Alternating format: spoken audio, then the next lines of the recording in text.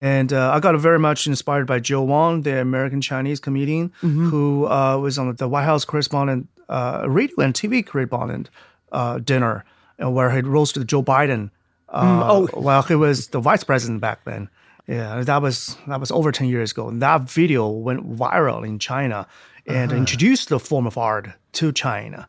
And that's why I started stand-up in Beijing. And, I've been a fan of him for a while. And then only within half a year, like, he returned to China. I performed with him and opened for him.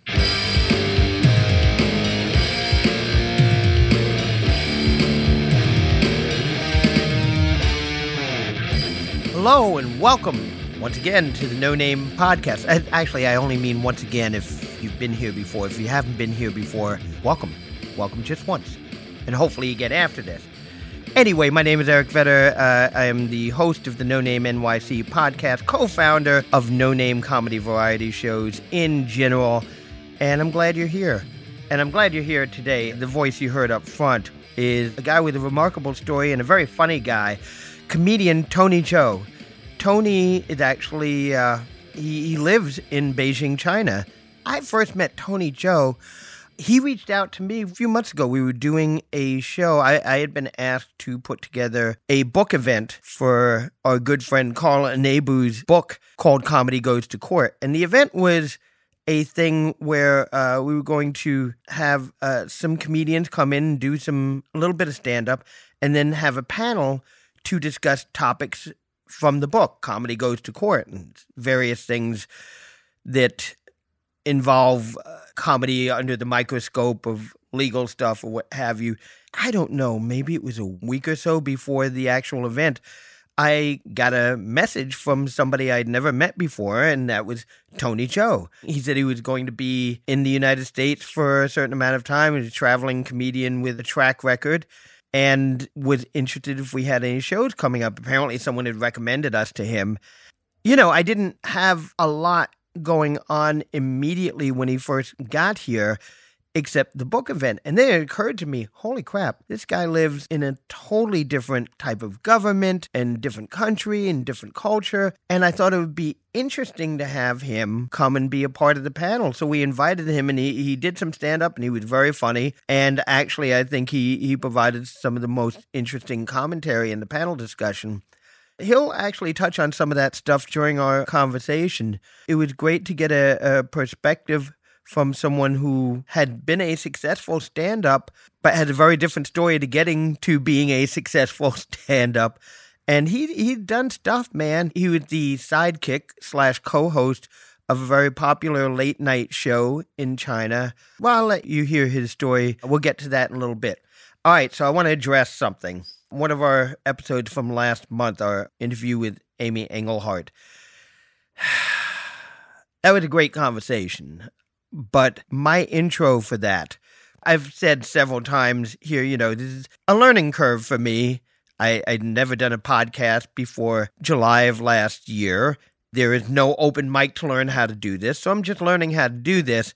And last month, we recorded intros for our episodes, and through a convoluted series of circumstances, we wound up with almost no time to record those on the day that we were to record. We had an interview. We were recording a few things. And by the time we got to the intros and outros, there was almost no time left. I slipped into amateur Crazy Eddie mode. Now, for those of you of a certain age, Crazy Eddie was an electronics store in New York City that was known for its kind of annoying commercials. Some people liked them. A lot of people found them annoying, but they were kind of iconic. They featured a really fast talking pitchman. All right, come down to Crazy Eddie's. We are doing such and such, such. This is on sale. This is on sale. This you can get for only Crazy Eddie. His prices are insane. So I was trying to step up my game and talk really fast. And what happened was I didn't set the world's record for fastest talking guy. I did not set any marks for quality intros of a podcast. What I did do is possibly set the Guinness Book World Record for saying or in an intro for anything. Our producer Gary has kindly agreed to put in a little example of that right now. And limping and whatever. And it bothered the fuck out of me. But, you go on. All right, so that's kind of what I'm talking about. I wasn't even thinking about that at the time we were recording. I was just focused on, get it done. Just say what you got to say. Get out. And ironically, it was delayed a couple of days. Normally, our 2 episodes every month are released on the first day of the month. And this particular episode just seemed to be snake bit from the beginning, from a technical point of view. The file was corrupted. It had to be re-edited. Everything seemed to be done on the fly and in haste. But I think I've decided what I'm going to do in the future. If I catch myself, hopefully I'll catch myself next time saying, Here's what I was thinking. No one wants to hear that. I don't want to hear that. I don't want to say that. I don't want to force anyone to listen to it. So if I find myself stuck or stressed, I'm just going to simply go to undeniable comedy gold. I'll give you a little example. I'm going to do that right now. Hey, Google, tell me a joke. What do you get from a pampered cow? Spoiled milk. See what I mean? There's no way I can ever fail. I might not know what to say in an opening monologue or rant for a podcast episode, but one thing I know after 30 years in the business, I know comedy. Let me give you another example. Hey, Google, tell me a joke. What do you call a cold canine? A chili dog.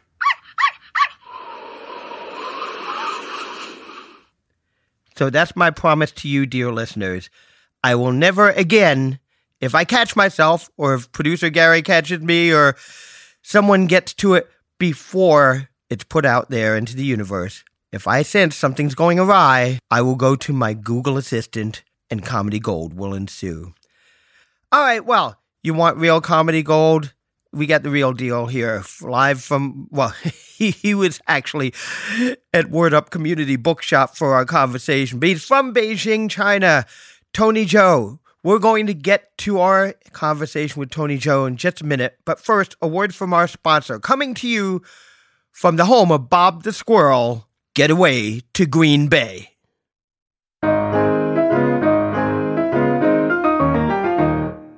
That's right, the historic Astor House Bed and Breakfast in beautiful Green Bay, Wisconsin.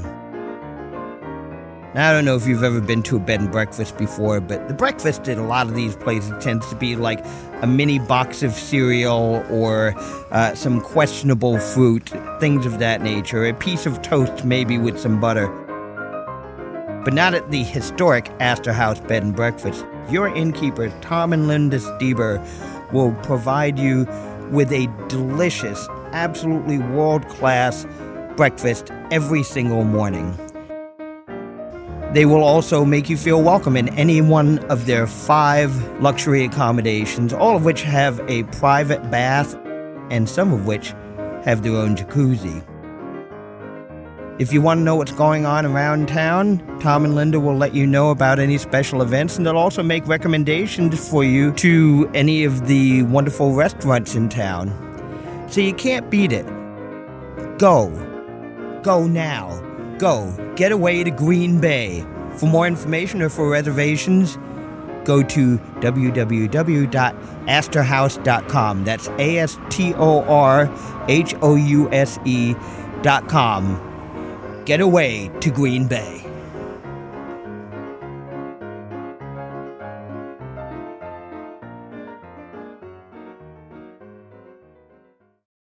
This is your first time in New York? This is my 3rd time, actually, in the past 10 years. But this is the longest ever. Longest ever, not only in America, but also away from China. Okay, well, you presently live in Beijing, right? Yes. I've lived in Beijing for almost 20 years. Okay, where were you born? I was born in Shandong province. I think it's 1.5 hours away from Beijing. Mm-hmm. But, our train system is very, very good. So I think it's 400 kilometers away from Beijing. The capital city of a province. Oh, okay. All right. And where Confucius come from. Oh, I did not know that. Confucius say, turn left at Albuquerque. I like that I just got to laugh using a Bugs Bunny line. But so tell me, I'm a total idiot geographically, just within, anything outside of New York. I don't know anything about. Talk to me about what it was like growing up where you grew up. I was born in Jinan, Shandong province. It's a city on the east. But it's not a coast city. It's one of the major provinces in China. It's definitely a city of millions of people. Like in any city in China, it's going to be the millions or dozens of millions of people there. So it's one of them. It's a second tier. It's a typical second tier city in China. I don't know how to compare a city in America, but yeah, but that province is the largest or second largest population in China. Oh, the wow. whole province, or the state. And the city I was born is the capital city of that province. And it's a city famous for its rich history and also springs. It's called the City of the Springs. We have a lot of springs underground in that city. Okay. Yes. All right. How about water in general? I mean, do you have like beaches or? Yeah, we definitely have a beach. But for my city, that doesn't have a beach. Okay. But for some of the cities, we have some of the best seaside cities in Shandong province, like Qingdao and Weihai. You get like fresh fish and stuff like that. Yeah, pretty like that. Also, it's like a tourist city, like most famous in China. Oh, very cool. Yeah. Very cool. So you're growing up in a circumstance where you got lots of people, lots of tourism then? Not for my city, it's not a tourism city. But for some other cities in my province. In the province. Yeah, this is on the seaside. In China, cities always in the east are better provinces with a better better economy, and also like the jobs and more prosperity on the east. Yes. And I was a typical urban boy in my childhood.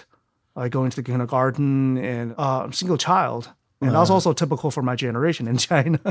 We don't have siblings. Oh, I was going to ask you didn't have any siblings. No, like for my generation, more than 90% of the Chinese kids was raised as the only child in the family. Were you growing up in a place that had a law governing how many children you could have? Oh, yes. I think it's a generation thing. Right now in China, we're allowed to have a second kid or even a third kid. We're encouraged to do that because China has an aging problem, and also we're short of the low birth rate is also hitting China. It's a very serious problem. But back in I was born in the 80s, 1980s. So for my generation, we're all the only child. If a family have a second child, and the families got fined very seriously.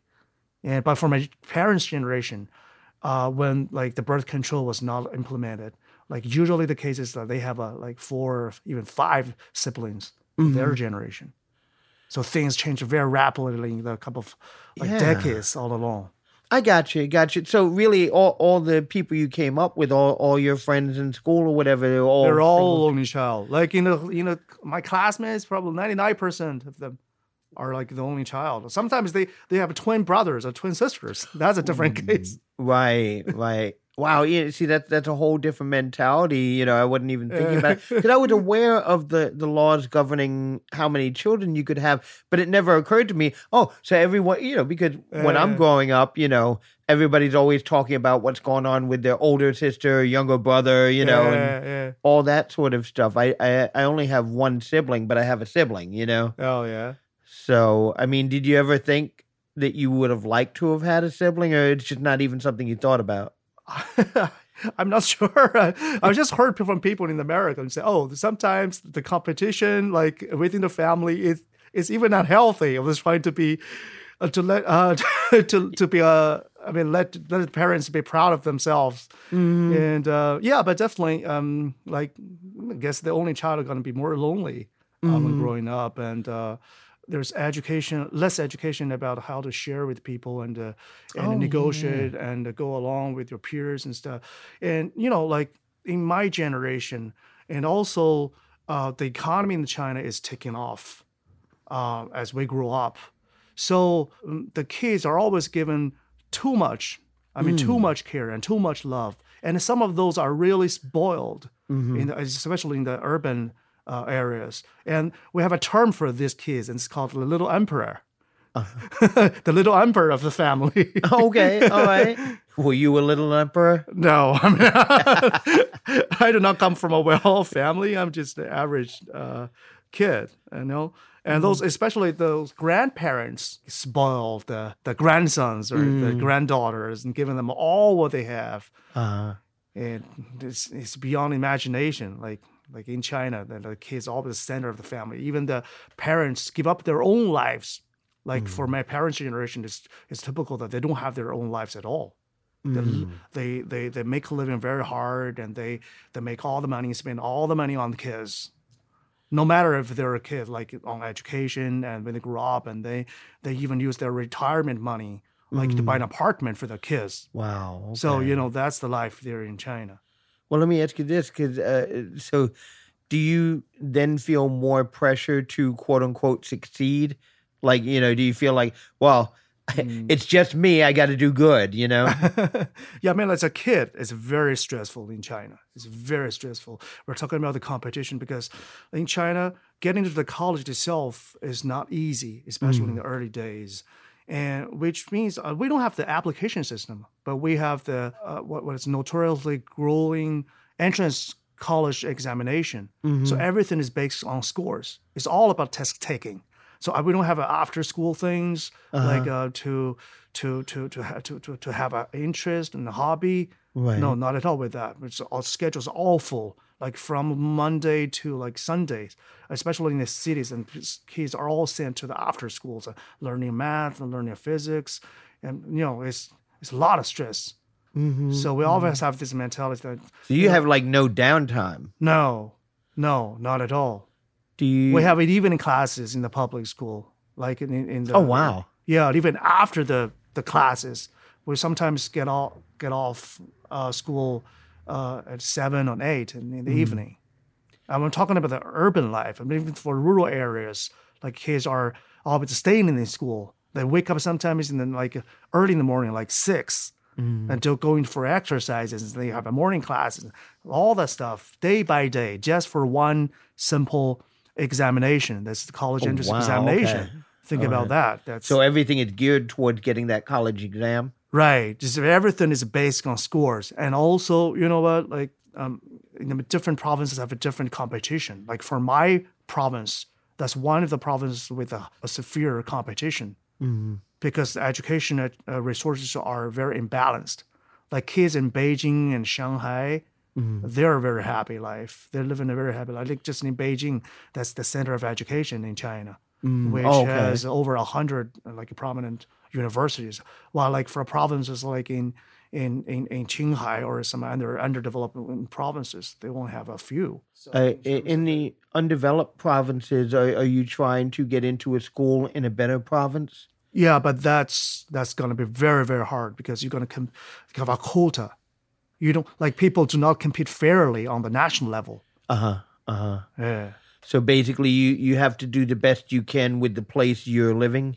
Yes. Okay. Because in China we have a hukou system, which means everything. I mean, also our welfare is all linked with where you were born. Okay. So there's still some limitations when you travel and relocate to different cities. I mean, now it's getting better. Like me, I was born in Shandong, right? So I have a Shandong hukou. I don't have a Beijing hukou, which means that I can buy an apartment in Beijing. I have an apartment in Beijing. But for my kids' education, they're not going to be allowed to have a school in Beijing.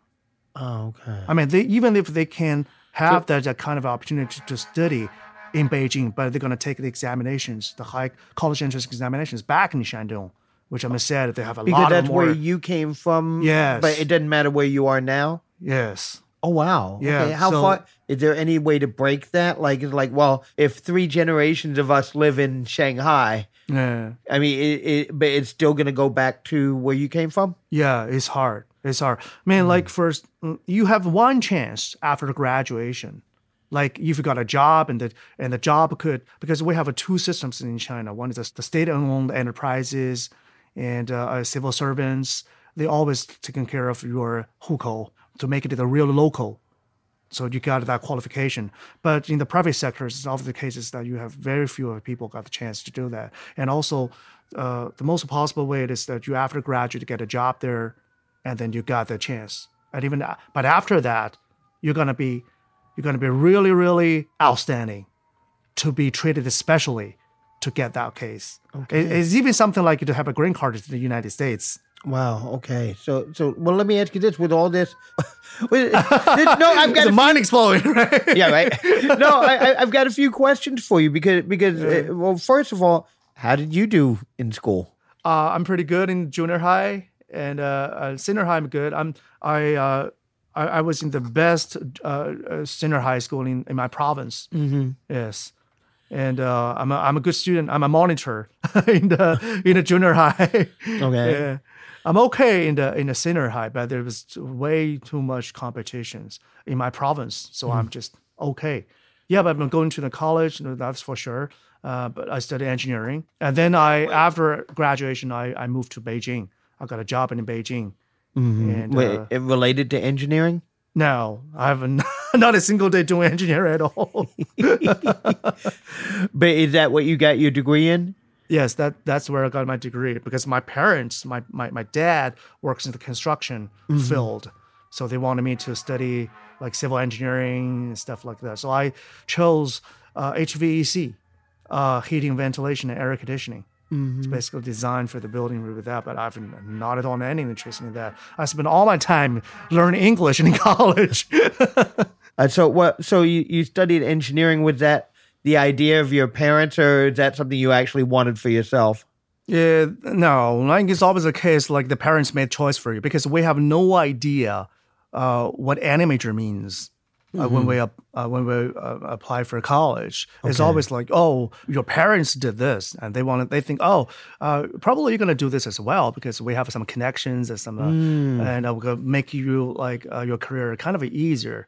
So they're basically making your career choices for you before you even get to school. Right, but we have a lot of argument with my dad because I don't have any interest in that. Like in the senior high school, I spend most of my time studying chemistry, actually.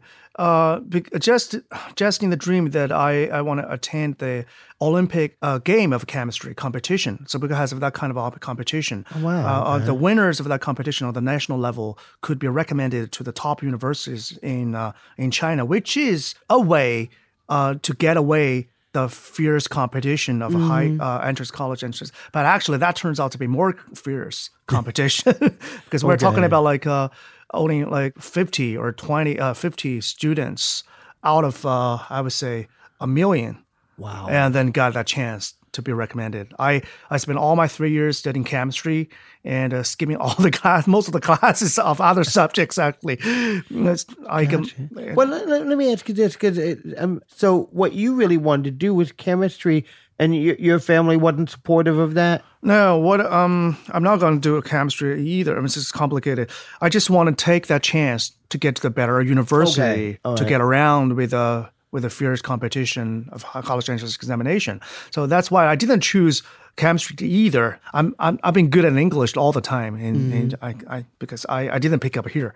I studied English back in China. Even in college, I spent most of my time learning English. I attended a lot of English speaking contests on behalf of my university on the national level, and my first job is an English teacher in Beijing. Oh wow! Okay, that's basically my story. So from the first day in college, I abandoned my major to disappoint my dad. We haven't talked for years, actually. For this. Really? Oh, yeah. Okay. I wasn't trying to put you in an uncomfortable position with that, but can you imagine? Like sometimes I even got a prize in the speaking contest, and I bring that prize. I mean that award, and back home I said, "Dad, I got an award," and my dad said, "No, this is not something that you're gonna do.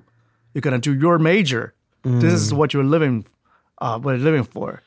So we have a lot of argument for a long time, and until I got a job after school, and I got a job like teaching English using my language skills and get well paid. And my dad said, "Oh, okay, it's more practical than I thought." Right. Yeah, right. So I'm trying to picture Tony the comic. In this circumstance, what I want to find out because I'm just trying to imagine in that environment. Now you talked about they always had you busy with all the extra classes and the studying and all of that, Was there ever any time for like physical activity, like sports? Did you have, plays or theater, anything arts wise? Theaters was not big. Was not big at all. But definitely we have some theaters, but like for students, like we do have some sports, physical PE classes. But like when the final year of the school came, and even the PE classes are always canceled. And give it like we took that time for the what we call the major subjects, the mathematics, the English, physics, and because to be preparing for that college entrance examinations. But all along the high school, I do sports. I play a lot of basketball. Yay! NBA is huge in China. Yeah, the NBA is huge. It's not NFL. It's not baseball. It's NBA. It's huge in China. I play ping pong as well. Soccer. Yeah. That. I have been known to say frequently, basketball is life. For me. So, when did you first have the impulse to perform? I think it's over 10 years ago. 10 years ago, and I started in Beijing. Ironically, I started an English stand-up, but because back then there was no Chinese stand-up at all in China. And I got very much inspired by Joe Wong, the American Chinese comedian, who was on the I'm not sure this is WHCD, but it's the White House correspondent, radio and TV correspondent dinner, where he roasted Joe Biden while he was the vice president back then. It's Obama's time.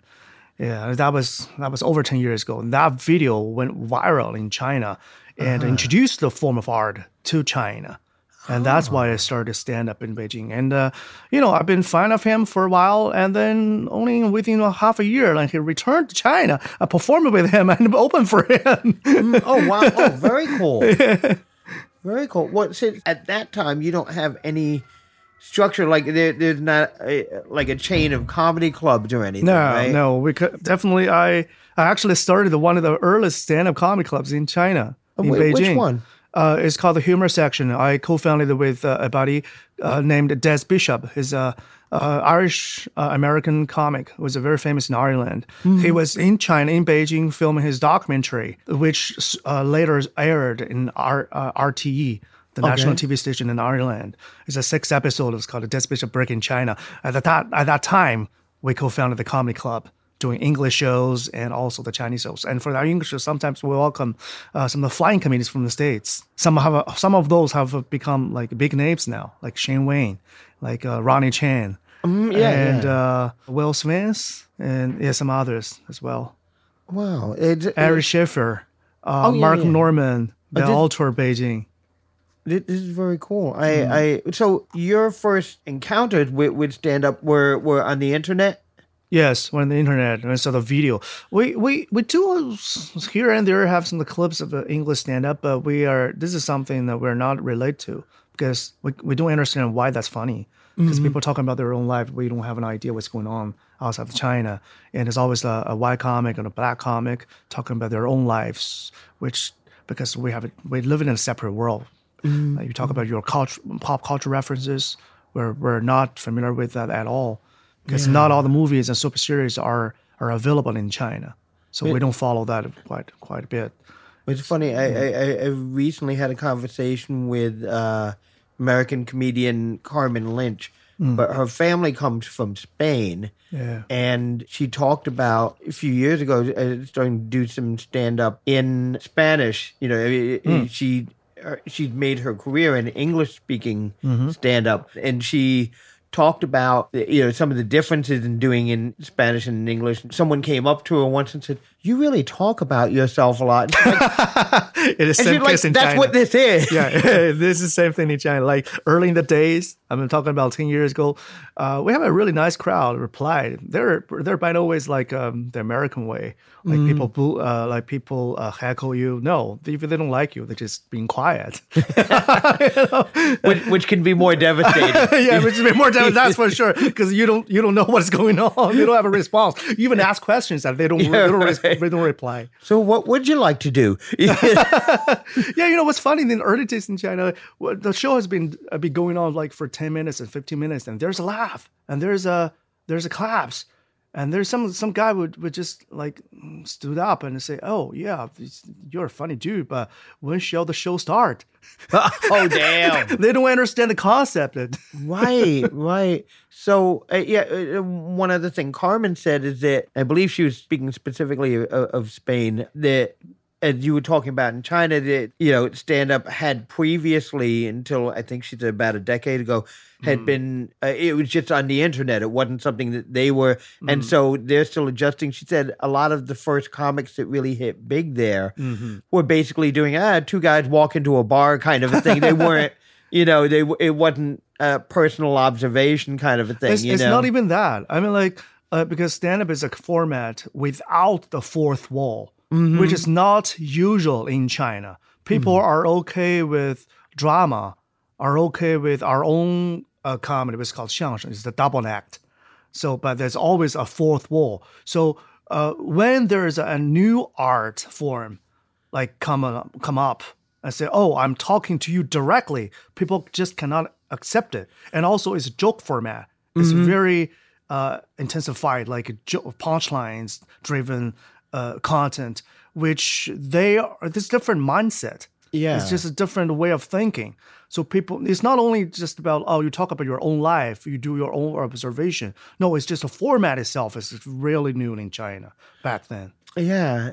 Well, I guess if I think about it, I mean, that's kind of the development of comedians in the U.S., except it goes further back. Yeah. One thing Carmen said, I'm curious if this was your experience, she said, it's so new that like you have people now teaching stand-up classes who've only actually been doing it for like 2 years. It's like, what? Yeah, but in this context, that is someone who's a real veteran. Yeah. So about how long would you say it's been something that people can go to in China? About 12 years, I think. No. But now it's just really taking off. Okay. But yeah, I mean, there's definitely regulation from the government. That's another thing. Like the things in China is like we always start late, but we're catching up very rapidly. And in many cases, stand-up is no exception. So now it's the most popular art form among the younger generation. Oh, interesting. It's something that's more popular than karaoke in China. Well, you can have no finer recommendation than that. So all right. So you finish college. You get a job teaching English, right? Yeah, first I spent 3 years being an English teacher, and then I became a TV correspondent for the national TV station. So how does this happen? Because along my career path, I always rely on my language ability. So even as a TV correspondent, I'm doing the English-speaking interviews. I'm from the unit of World News section, where I conduct all the English-speaking interviews, like the top businessmen and politicians visiting China, and also the world event in China. So I always went there to cover that. I'm with the business channel of CCTV, the nation-owned TV station. But I want to ask you, how do you get that job? Did someone say, "Damn, we need someone who speaks English"? Hey, what are you doing? Yeah, that's the case. Yeah, that's the case. Ironically. Really? Yeah. Like, but did you know somebody who was doing a report? No, I think it's a bit of luck, because it's very competitive, because every journalist student want to get into CCTV, but obviously not everyone. But also most of them has the opportunity. Like even those kids who were trained 4 years in the best journalism school in China do not even have as much chances. But it's just like, so how did you get your chance? Yeah, I got my chance. I'm pretty lucky at that time, and I went there for the interview, and So you reached out to them though? Yeah, we reached out to them. Okay. Yes. Yeah. So you just figured, hey, I have this skill. Maybe there's something else I can do with it. Yeah, I'm saying because that was still TV's gold age. TV is still big thing in China. If you were on TV, everyone knows you. Yeah, right. Okay, so you got the gig, and now you're a reporter? Yeah, I'm a reporter. I'm a reporter for 7 years. Mm-hmm. Yeah, I quit the job in 2016. Yeah, I was doing that for 6 years. But all along the time, I think TV industry, or in traditional media in general, was going down. I think it's something also, it's a similar case in America. like the traditional media like is kind of like going down because people's attention are pretty much on the social media more and more. Yeah. People are no longer getting their news from news sources, you know. Yeah. Eddie posted on Facebook, and he had this link to an article, and like, article was written by a guy living in his mom's basement, you know. Not exactly a trusted news source. But China is even in the worst case. Every link goes to a product. Okay, all right. Well, let me ask you this though. So since you've been a journalist, talk about the journalism in China. Like, you must be kidding me. There's no journalism in China. oh, well, this is what I'm saying. Tell me. Yeah, it's a very different system because all the media are state-owned or state-controlled. Okay. But there's a period of time that is relatively open to the market or into the media, but it's a short of time. But obviously, you cannot cover whatever you would like in China on the media. Is basically one-sided stories all the time. And right now, I don't think there are much like investigative news at all in China. The company that you became a journalist for, was that state-owned? Yeah, it is a state-owned. It's something like NBC, but it's the most important TV station in China. Okay, so you're taking orders on what reports you're going to do, or are you coming up with your own ideas? It's both. Oh, okay. It's both. But they have a very much like this. The principles of what can be covered and what cannot. Right. So it's not like, it's basically, I would say the media is working for the government first and then the people. Got it. Yeah, it's a different case. Got it. Well, so how do you get from there to getting on the mic on stage? When I started, I was the TV journalist. It's very interesting. In the very early days, and I attracted some attention from the media, and especially the Western media. Say, there's a guy who was a TV reporter who was in the daytime, and to stand up at night. What the heck is that going on? Right. Does that contradict with itself? Or like what you can talk about and what you say on stage? And that somehow has something to do what you have to do in front of a camera? And they're curious in that, and they have a lot of media. My first media experience is with the Atlantic. Yeah. When you first started, there's really no stand-up clubs at that point, or had they started to? I look it up. There's definitely no Chinese-speaking stand-up at all. There's just a group of expats doing open mics in English in Beijing, and that's why. So it's like there. Open mics, like in a bar or restaurant or something, right? But I mean, it's good atmosphere. Every time it was like 40 people, 30 people, 40 people, 50 I'd people. kill for 40, 50 people now. I mean that's a good start. It's an easy start. I mean, some of those peers just still do stand-up, and some of them move back in the States. I mean, in New York, and some that are doing pretty well now in New York City. They started in Beijing as well. Most of the expats, they do not have common experiences at all back home. So they're in China and they want to have some fun. So they do it and they kept doing it well. And then they get back. But so early on, your only opportunities are for open mics. So like even if you do well, there's nowhere for you to go next. They have shows probably every month or even like every few weeks, 6 weeks or something, but it's not something regular. And it's all in English. And it's just like these small pool, right? It's like They're like the same people over and over? Yeah, it's the same people over and over again. Okay, but getting on the open mic, anyone can do that? Yeah, everyone can do that. And you don't have to pay $5, by the way. Oh, wait, I can come here and get on the mic or I can pay $5? I'll get on the mic, sure. So what kind of things are you, I'm not asking for jokes or whatever, but what are you talking about when you get on stage? So your first open mics are English speaking, right? Right, yes. And I don't get it. Back then, I didn't get it. I'm just thinking, it's just English speaking. Because back then that we don't know how this magic tricks works. We see, that video is funny, and we just think it happens naturally. I think that's the very simple case when people just started from an audience and to a comic. They think, they take things for granted. It's just you have no other tricks. You just speak, right? Right. Who else? Right. Everyone can speak, and you just think, you could be funny, but definitely it's not the case. I still remember early in the days when I first get on open mics, I heard everybody was complaining about the life in Beijing. I got angry.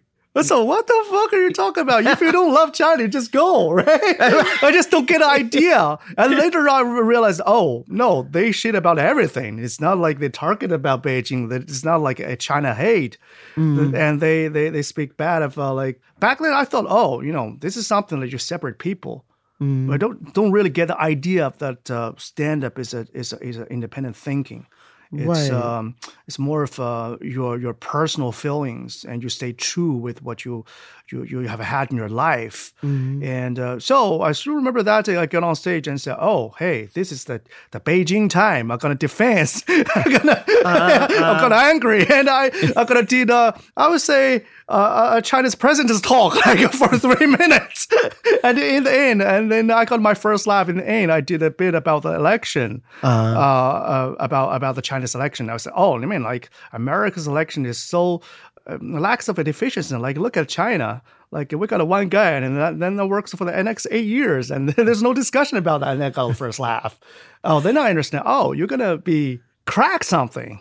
Yeah, you're gonna you don't have to have the mind that you represent the whole country, you represent the whole society. No, you just be yourself. Right. So the first time on stage, that you're talking about the first laugh you got. Overall, how was your first time on stage? I feel good with myself because I'm speaking fluent English on stage itself is a huge achievement in China in that context. Because back in China, we don't speak English on a daily basis. Right. Yeah. Right. So with anyone who speaks better English, it's got to be very much respected in China. So let me ask you: so people don't speak English regularly, but do they understand it? Like from? No, I mean, like the English-speaking mics are basically the expat thing. There's a very few Chinese people getting involved. Okay. It's like in the States, in the Chinatown, it's the Chinese people thing, right? They do their own thing, like it's the same thing. Right. Yeah, but, I still remember when I get on, I got to be really serious, angry about that. And I have confidence. I think, this is the right way. But people going to say, what the heck is going on? So it's a learning process back then. It's not easy. Yeah. And people always, what's your comedy influence? No, there's no comedy influence. We just know the format. Just like you as a kid, like you went to theater and to see, for the first time you saw magic. You saw a magician doing their tricks. You said, this is something funny. I may do it the next day. I can't do it.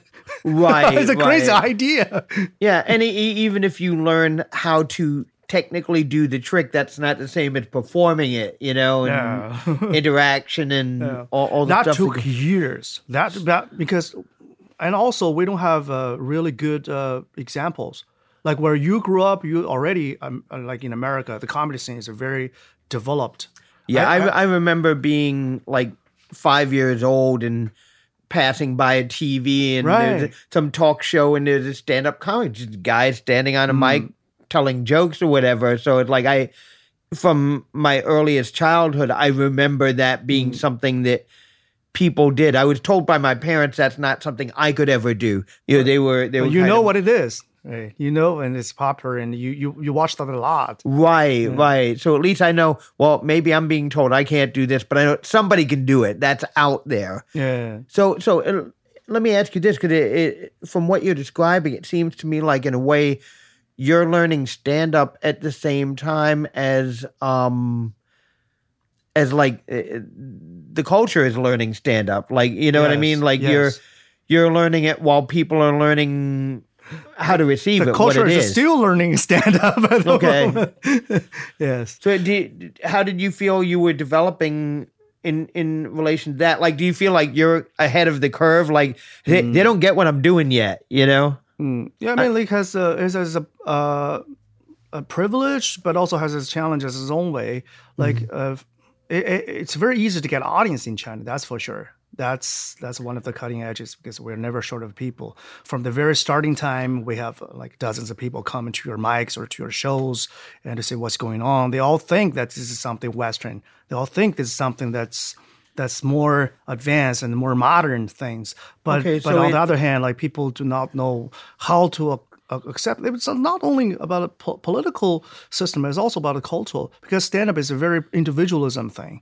Yeah, right? You have to be yourself, I think it only works well in a society where the personality and diversity is very much encouraged and appreciated, or else people say, "Oh, why why'd you stand up and say something like that? And what's the point of that? You're gonna obey the rules and follow with us, right? Yeah. Well, I would imagine. I mean, just from what you've described about your upbringing, you're being programmed to study, you're being programmed to do, and I mean, being told. Yeah, I don't mean to get like nefarious about it, like you're programmed, but I mean, this is what you're being taught. This is what your parents are telling you. This is what your life is going to be.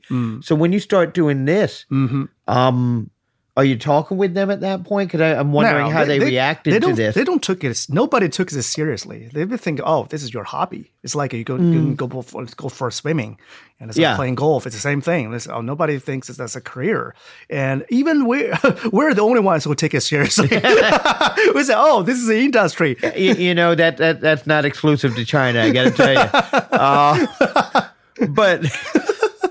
But so obviously you enjoyed doing it though, right? When you first started doing it, for sure. At what point did you start to think maybe this is something I can do? As you know, each year in China, the scene grows bigger.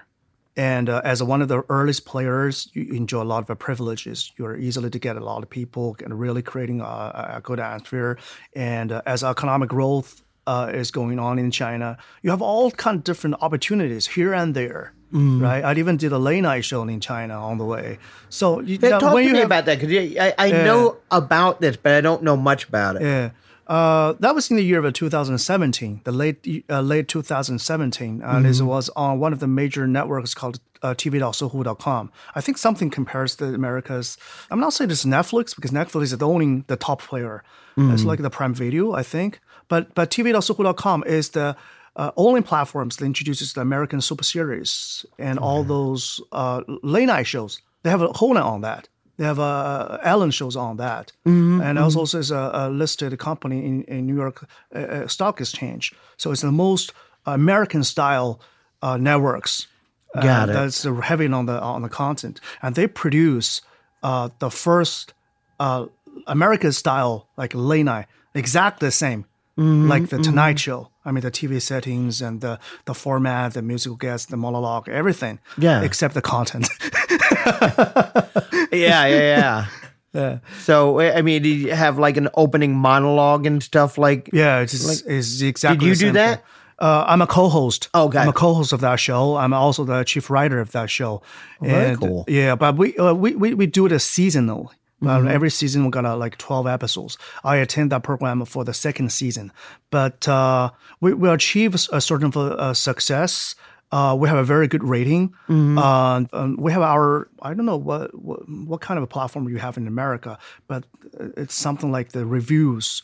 It's a platform with the audience reviews. We're got an 8.7, which is very high, 8.7 out of 10. All right, so people are liking it. Yeah, people are liking it, and it's getting more and more popular and more influential. But on this one episode, and that's the final episode in the year of 2017, where we did a joke, and that leads us to be banned in China, and so all the bad things happened all together. And the show is got canceled, and even the platform almost loses its license due to that. I mean, the host at that time got one music album ready to release and got one movie about to be released in the cinema, and because that show was all canceled, and he was on the blacklisted, and so they lose the opportunity to have all those out, and then he finally moved out of China. So it's a bad story. It's a sad story. I mean, well, let me ask you this: how long did this run? A season. A season, so one season, 12 episodes, you said? Yeah, 12 episodes. We didn't even have every episode out. I remember that was the 9th episode that we got us in trouble, and we kept filming. But it was a weekly broadcast. Right. Yeah, but we kept filming, and we're not allowed to air. We thought, maybe we could air this somewhere later. But in the end, there are still like, I think Did anyone from the U.S. reach out about maybe airing some of these things? I think some of the U.S. media talk about that, talk about our show being banned. Yeah, our story was on some of the U.S. media, and that actually is how the Chinese government traced us back, because they saw that people are outside of China were talking about it. Gotcha. in a way that the government doesn't like. So yeah, they trace all the way back. You know what? Even for that show, we have to go through the government approval, and we did, and we did a roundabout way of jokes, and they're okay with that. But it's just that we triggered a discussion that the government doesn't like, and then it trace back all the way down. The thing they had an issue with occurred during a discussion. Yeah, but the regulation is pretty much result oriented. If anything leads to the bad result, and they're going to deal with that. Right. Well, let me ask you this. Did any fallout hit you? They didn't have a problem with you specifically, but your association with the show? And also the host of that show. But ironically, I hosted that very episode. We did an exchange. I was a co-host, and then for that particular show, I hosted, because that's the special edition of as end of the year. We rounded the whole year up, the news event, and make fun of the format. Right. Yeah. And that episode got us in trouble. Well, that episode was hosted by me. Okay. But luckily, I was not hit hardly. Okay. All right. So there's no lingering, you can still do your work there. I was influenced in some ways because that show itself, because I am the only two regular appearances of that show, right? Because we have only two hosts apart from the band. Right? Okay. So people all think, oh, that show got some trouble. And then I'm not directly being banned by the government, but here and there, people will think, oh, yeah, that show is getting into trouble. We're going to stay a little away from the people involved with that show. I mean, still till now, the directors and producers would not even like to be very cautious talking about that show they have ever done. But that show I think it's one of the coolest shows ever in China. And we even got an award. We even got selected by the industry as the top 10 variety show. We even got an award. Nice. I took that award. I received that award in a ceremony on behalf of our show in China. Mm-hmm. So, all right. So clearly people like what you're doing, right? Definitely. And so when this goes down, what are you thinking? I mean, do you have any thoughts on what you're going to do next? It's a dilemma. In China, I think the content industry is facing the same problems in China. On the one hand, there's a vast market. On the other hand, there's a less and less freedom. In America, it's on the opposite. You can say whatever you want. Literally, you can say whatever you want, but the competition is no joke. It's overdeveloped. It's over-competitive. In China, everything at least was exciting in the process, which means that you have tons of opportunities, even some opportunities that you don't think that you deserve, but you got it. Right. Right? But I think it's like the 1970s and 1980s in America being a stand-up comic. Yeah, right? When exploded, that was a huge time. Right? Yeah, everybody was jumping into the industry and say, oh, yeah, because it's so popular and you think it's cool doing this, and also you have tons of opportunity. So it's a dilemma. It tends to be an ebb and flow of that in this country. Definitely the 80s with a big comedy boom, and it tapers off, and then people get sick of it, and they're like, hey, they want to do it again. So I think we're, at least at the time of pandemic, I think it was trending a little bit more towards another possible boom, and now the whole timeline gets thrown off. What is this like in America right now? Before the pandemic, I know it's the highest point of the industry. It's a second boom. It was. I think the industry is just still kind of trying to figure out what it's going to be, because a number of clubs went down. I think it's two things. One is the way everything is changing, because everything is being streamed now, and I think with music and with TV and with movies and with stand-up as well, I think the industries are all trying to figure out what they're going to be in the future, because the format is changing, and then you throw into that the pause because of COVID, and everybody's kind of scrambling. So I think it's going to be a few years before we really see what it's going to be like, say, for the next decade, Yeah, but I feel like this is even more challenging to be a comic in this time, because everybody is live streaming, as you said. Everybody's self-advertising and promoting themselves using whatever platform they are. Well, you're competing not even with the comics. You're competing with anyone else. Yeah. We're in a time where everybody's it's all about just attention. Pay attention to me. Look at me, which should play into the strengths of some comics. What I'm wondering is, like, so what are you, at that time, in that moment, what are you thinking to yourself about? What do you want to do career-wise, or do you even know what you can do at that point? Even though that show got shut down, and me personally still got very optimistic about the future, because after that, and the platform said, "Oh, we're going to produce a show for you, since we cannot do that show for the host," because they also have a well-planned. Like they put me the whole co-host of that show just because if that show went well. And then I could do my own show on the side. I mean, it's all the same time. And, in China, it's very hard to do those one-person show. We got a variety with the different talents because that's easier for ratings. And that's easier for sponsors, for all those stuff. But like for platforms like Sohu, they are very American style, American culture, which places on the individualism. They can start something small, but they want to do it in a real American way. So I think it's one of the only platforms that want to do that in China. And so they said, probably we're going to produce your show. And then after that, they did. They did my own show. I have my own show. It's called The Tony Chou. Cool. But the problem is that it's a very different format. It's more of like a Conan O'Brien on the remote pieces. It's not like the late night format. It's a short form. And also, we've finished the production of the first season and the 12 episodes. But that was just before the pandemic, and that also had something with approval of the government that took a year to get it approved. And then right after that, the COVID hits us, and so then it's very hard. No. So that's the point. We finished the production even, and we don't air it. But the platform paid for it.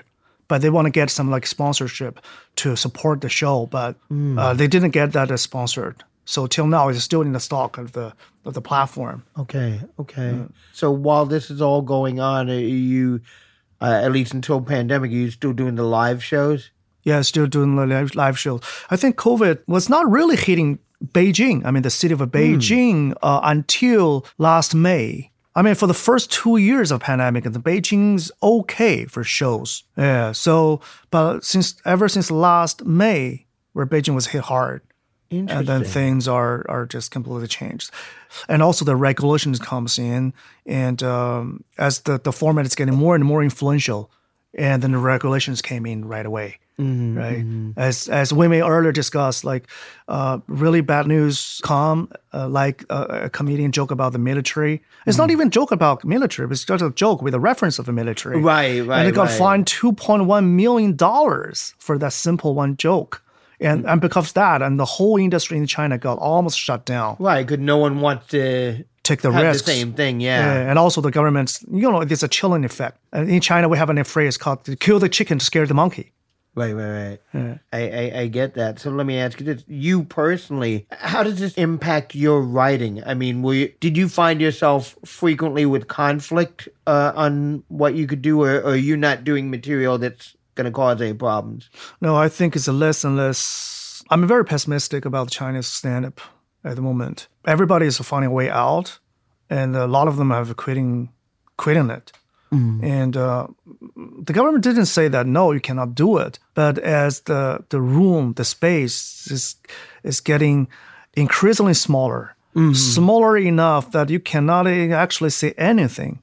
Right. Not only say anything about politics. Politics is not allowed to talk about from the very first day, but also anything related to your life that has an attitude. It's more of like a competition of being funny without conveying any kind of a message. Right. And also, you cannot speak dirty.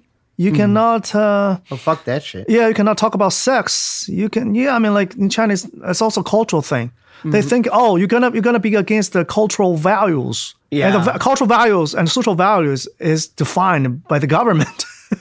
Yeah. Well, I'm not comparing the two, but I do understand, like, when I was a child, network TV in this country, like, you couldn't use a quote-unquote bad word. I remember when All in the Family sitcom first came on, and to hear them occasionally say damn or hell, it was like, You know, I knew I was not allowed to say that in my home. Actually, my home wouldn't like that bad, but I knew it would raise eyebrows or whatever. I Love Lucy in the 1950s. The main character became pregnant, and they couldn't say the word pregnant. Oh, really? Yeah.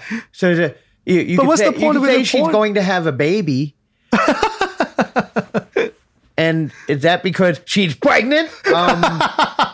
You know, it was this whole thing about that. You know, content-wise, I think China is like the 50s. Market side is like the 80s, but content-like it's like the 50s of America. There was a program in also in the early 1970s, the variety show called the Smothers Brothers show, and they were actually very popular in the ratings.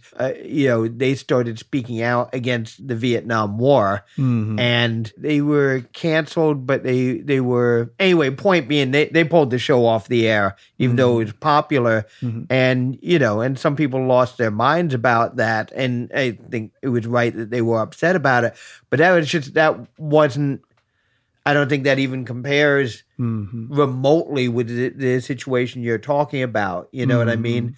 So I guess what I wanted to ask you is, so how does this affect you? I mean, you specifically, Tony. Yeah. How did that affect you in terms of your creativity? I mean, is that something that you felt hindered you, or you're like, okay, well, no, these are the rules, and you got to, you know what I mean? Like that's why I was in New York City. That's the reason why I'm here. I think. And when did you come to New York? About 5 months ago. About 5 months ago. Yeah, I've been staying here long enough, I think, and exploring what's going on to be a stand-up comic here. Here definitely have more challenges being a full-time comic. That's almost something impossible, I would find out. But this is something, if this is something I really want to do, I'm going to find a way to keep it going. But it's like, I always talk myself of being like a comedy refugee, coming to a place where comedy does not even pay. I don't know if it's good or bad, but like, at least you can speak your mind. Let's just say it's different. Well, let me ask you this. So when was the first time you performed in the United States? Let me say it like this. I visited America the first time I was in 2013, but not especially for a comedy. But I did an open mic in Washington, D.C. while I was visiting the city. But I came here. What was that experience like, the first time doing stand-up in the U.S.? Oh, it's definitely very different. But back then, I did not speak good English as good as what I can. Okay. I do now. Doing stand-up in China to the expats, it's still very different. Like doing stand-up in America, because people are living in a very different context. Like for those who have been in China, they have an interest in China, and they live in China society. Right. You talk about China related, but even though it's an English speaking, but you're going to anyway link to the social life there, right? That's what we are familiar with. What I learned is that it's quite different. And also I couldn't understand those jokes by other comics here. And also, can you imagine that I'm still in a culture shock? Because I never studied in America, never lived in America. And so everything basically was pretty new to me. I still remember that when I step off the stage and an African-American comedian want to say, congratulate me on this and give me the fist bump. And I don't know how to deal with that. And then I held his fist in the end. That's a real story. I was like, what? I don't know how to respond to that. But now every time I got off stage, I give fist bump to anyone else. Like sometimes the white comics, they want to shake hands with me. So it's right, doing that. They look at you like you're looking at that comic. Yeah, so it's very complicated.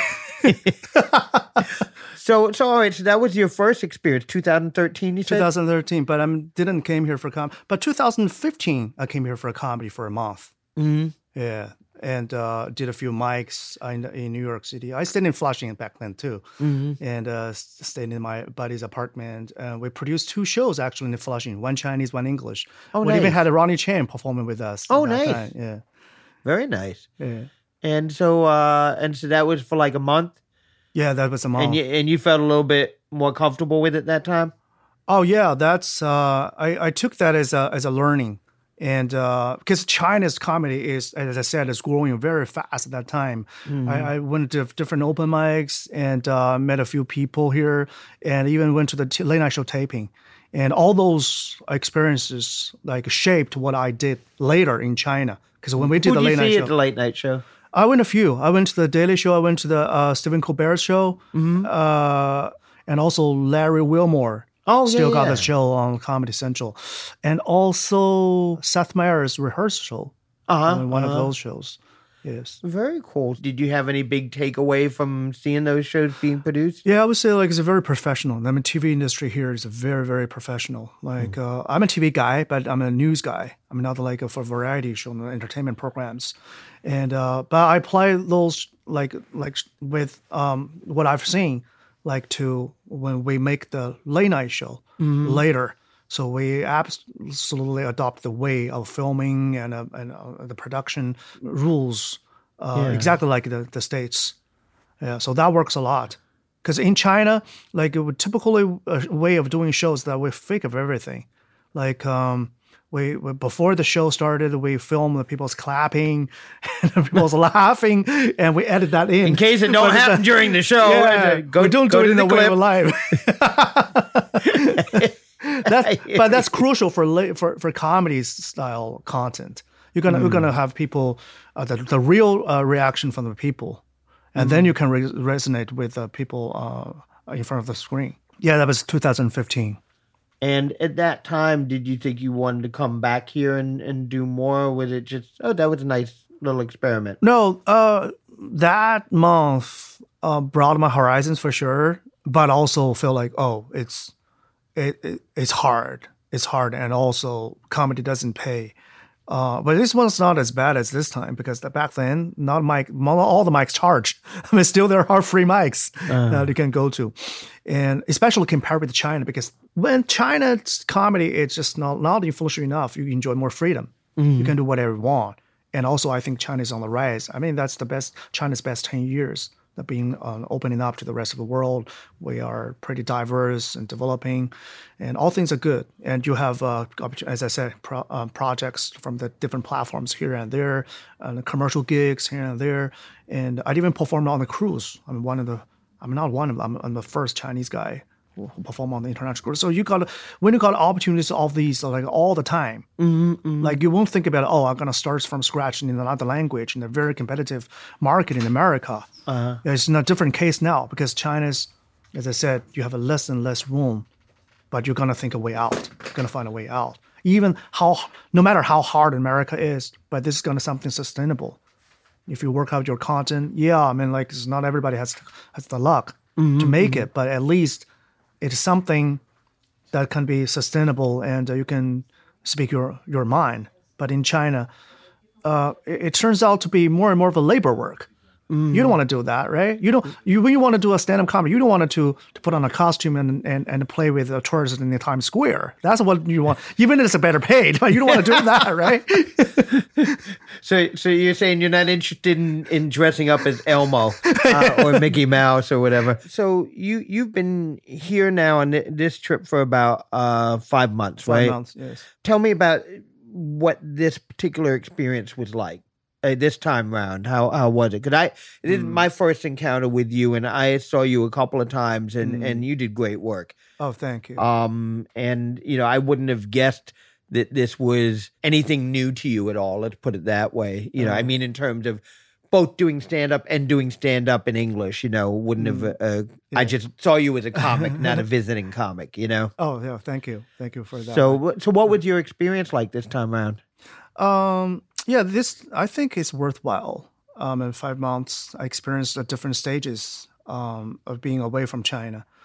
From the very beginning, in the excitement stage, you see everything is new. You're in a mindset of being a tourist, actually, and taking in everything that is from culture, from society, from way of life, and also picking up the language skills as well.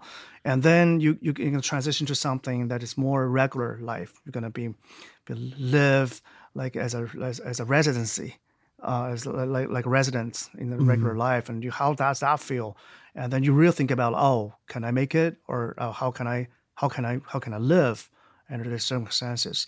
I always believe that America is very hard for people to be middle class comic. So yes, there is no middle class comic. There's There really, are, really but I poor think that- comics, yeah. and they're the ones you see on TV. Right. And some of them are poor too, but depend on what they've done on TV. But in China, like a majority of people are very good middle class comedians. Like if you think about like people who have started for only 1 year, some really good ones can make almost like 4,000, 5,000 a month. I mean dollars a month. Think about that. That's Well, so they if take you it for make granted. $5,000 a month, you have 3 roommates, you can get an apartment here. I'm kidding, 5 roommates, Which are rats. but you enjoyed it this time around. Yeah, I enjoyed this time. And Did you find that you were changing your writing at all? Did it have an impact on your writing? I think it's a completely different thing. Even though because in China, I focus actually more on the Chinese stand-up. So all the jokes I did this trip are all newly written after my arrival. I probably only had 1 or 2 jokes that I've been using all the time, but everything was newly written here. So I feel like if you want to be a stand-up comedian in America, you're gonna take it for the long run. I don't know if it pays back in the end, but at least you can't just in China, people's always in the mindset that everything is quick. Like you're doing it for like 3 months and you don't make it, and okay, you're gonna rethink about that. So because in China everything is so fast changing, so fast. It's not here. Like I have a better understanding of what developing country means. Because everything is developing in the comedy industry and stuff, right? Yeah, but here everything is pretty like established. It remains the same. Well, let me ask you this: what you're getting ready to do a little traveling, and then you're heading back to China, right? Yeah, gonna head back to China. I'm still trying to apply for the visa, to the artist visa to America, and after that, I'll probably spend my time on both countries. Oh, that'd be great. Yeah, but it's a very Do you complicated process. As we bring this to a close, do you have any goals, any things that you're looking to achieve with your career, or are you just seeing what comes next? Yeah, probably still give it a try. How good I can make it as an English speaking stand up comedian, because America is not just only domestic market, also global market. If you can make it, because this is the best place in terms of entertainment. If you have some sort of English speaking special, the comedy content, who knows where it's going to land? Maybe it's going to be in India. Maybe it's going to be in the UK, Europe. Who knows? Well, it's interesting. We had a conversation with a wonderful Canadian-born comic named Jillian Thomas, and she was talking about when she moved here a bit over a decade ago. She was very established in Canada, and she was thinking, we'll continue the journey in America. And she found that she was getting people saying, I did this show, and they're like, yeah, no, those don't count here. Right. So it's one of those things that you kind of have to start from scratch here in a lot of ways. But if you get it established here, you can take it elsewhere. Yes, that's for the better situation. But in China, no matter how big you are, like it's separate from the rest of the world. It's the Chinese-speaking world. No, we gotta bring this to a wrap. I just wanted to say, first of all, keep doing your good work. You were very funny, and we're really glad you were able to do a couple of no-name shows. Yeah, and thank you. Please, good luck with your future. Keep doing your good work, and when you come back around, come say hi and play with us. Oh, yeah. Thank you very much for having me all the time on the shows. I really appreciate it. Thank you so much. Take care, Tony. Be well. Oh, thank you. Bye-bye.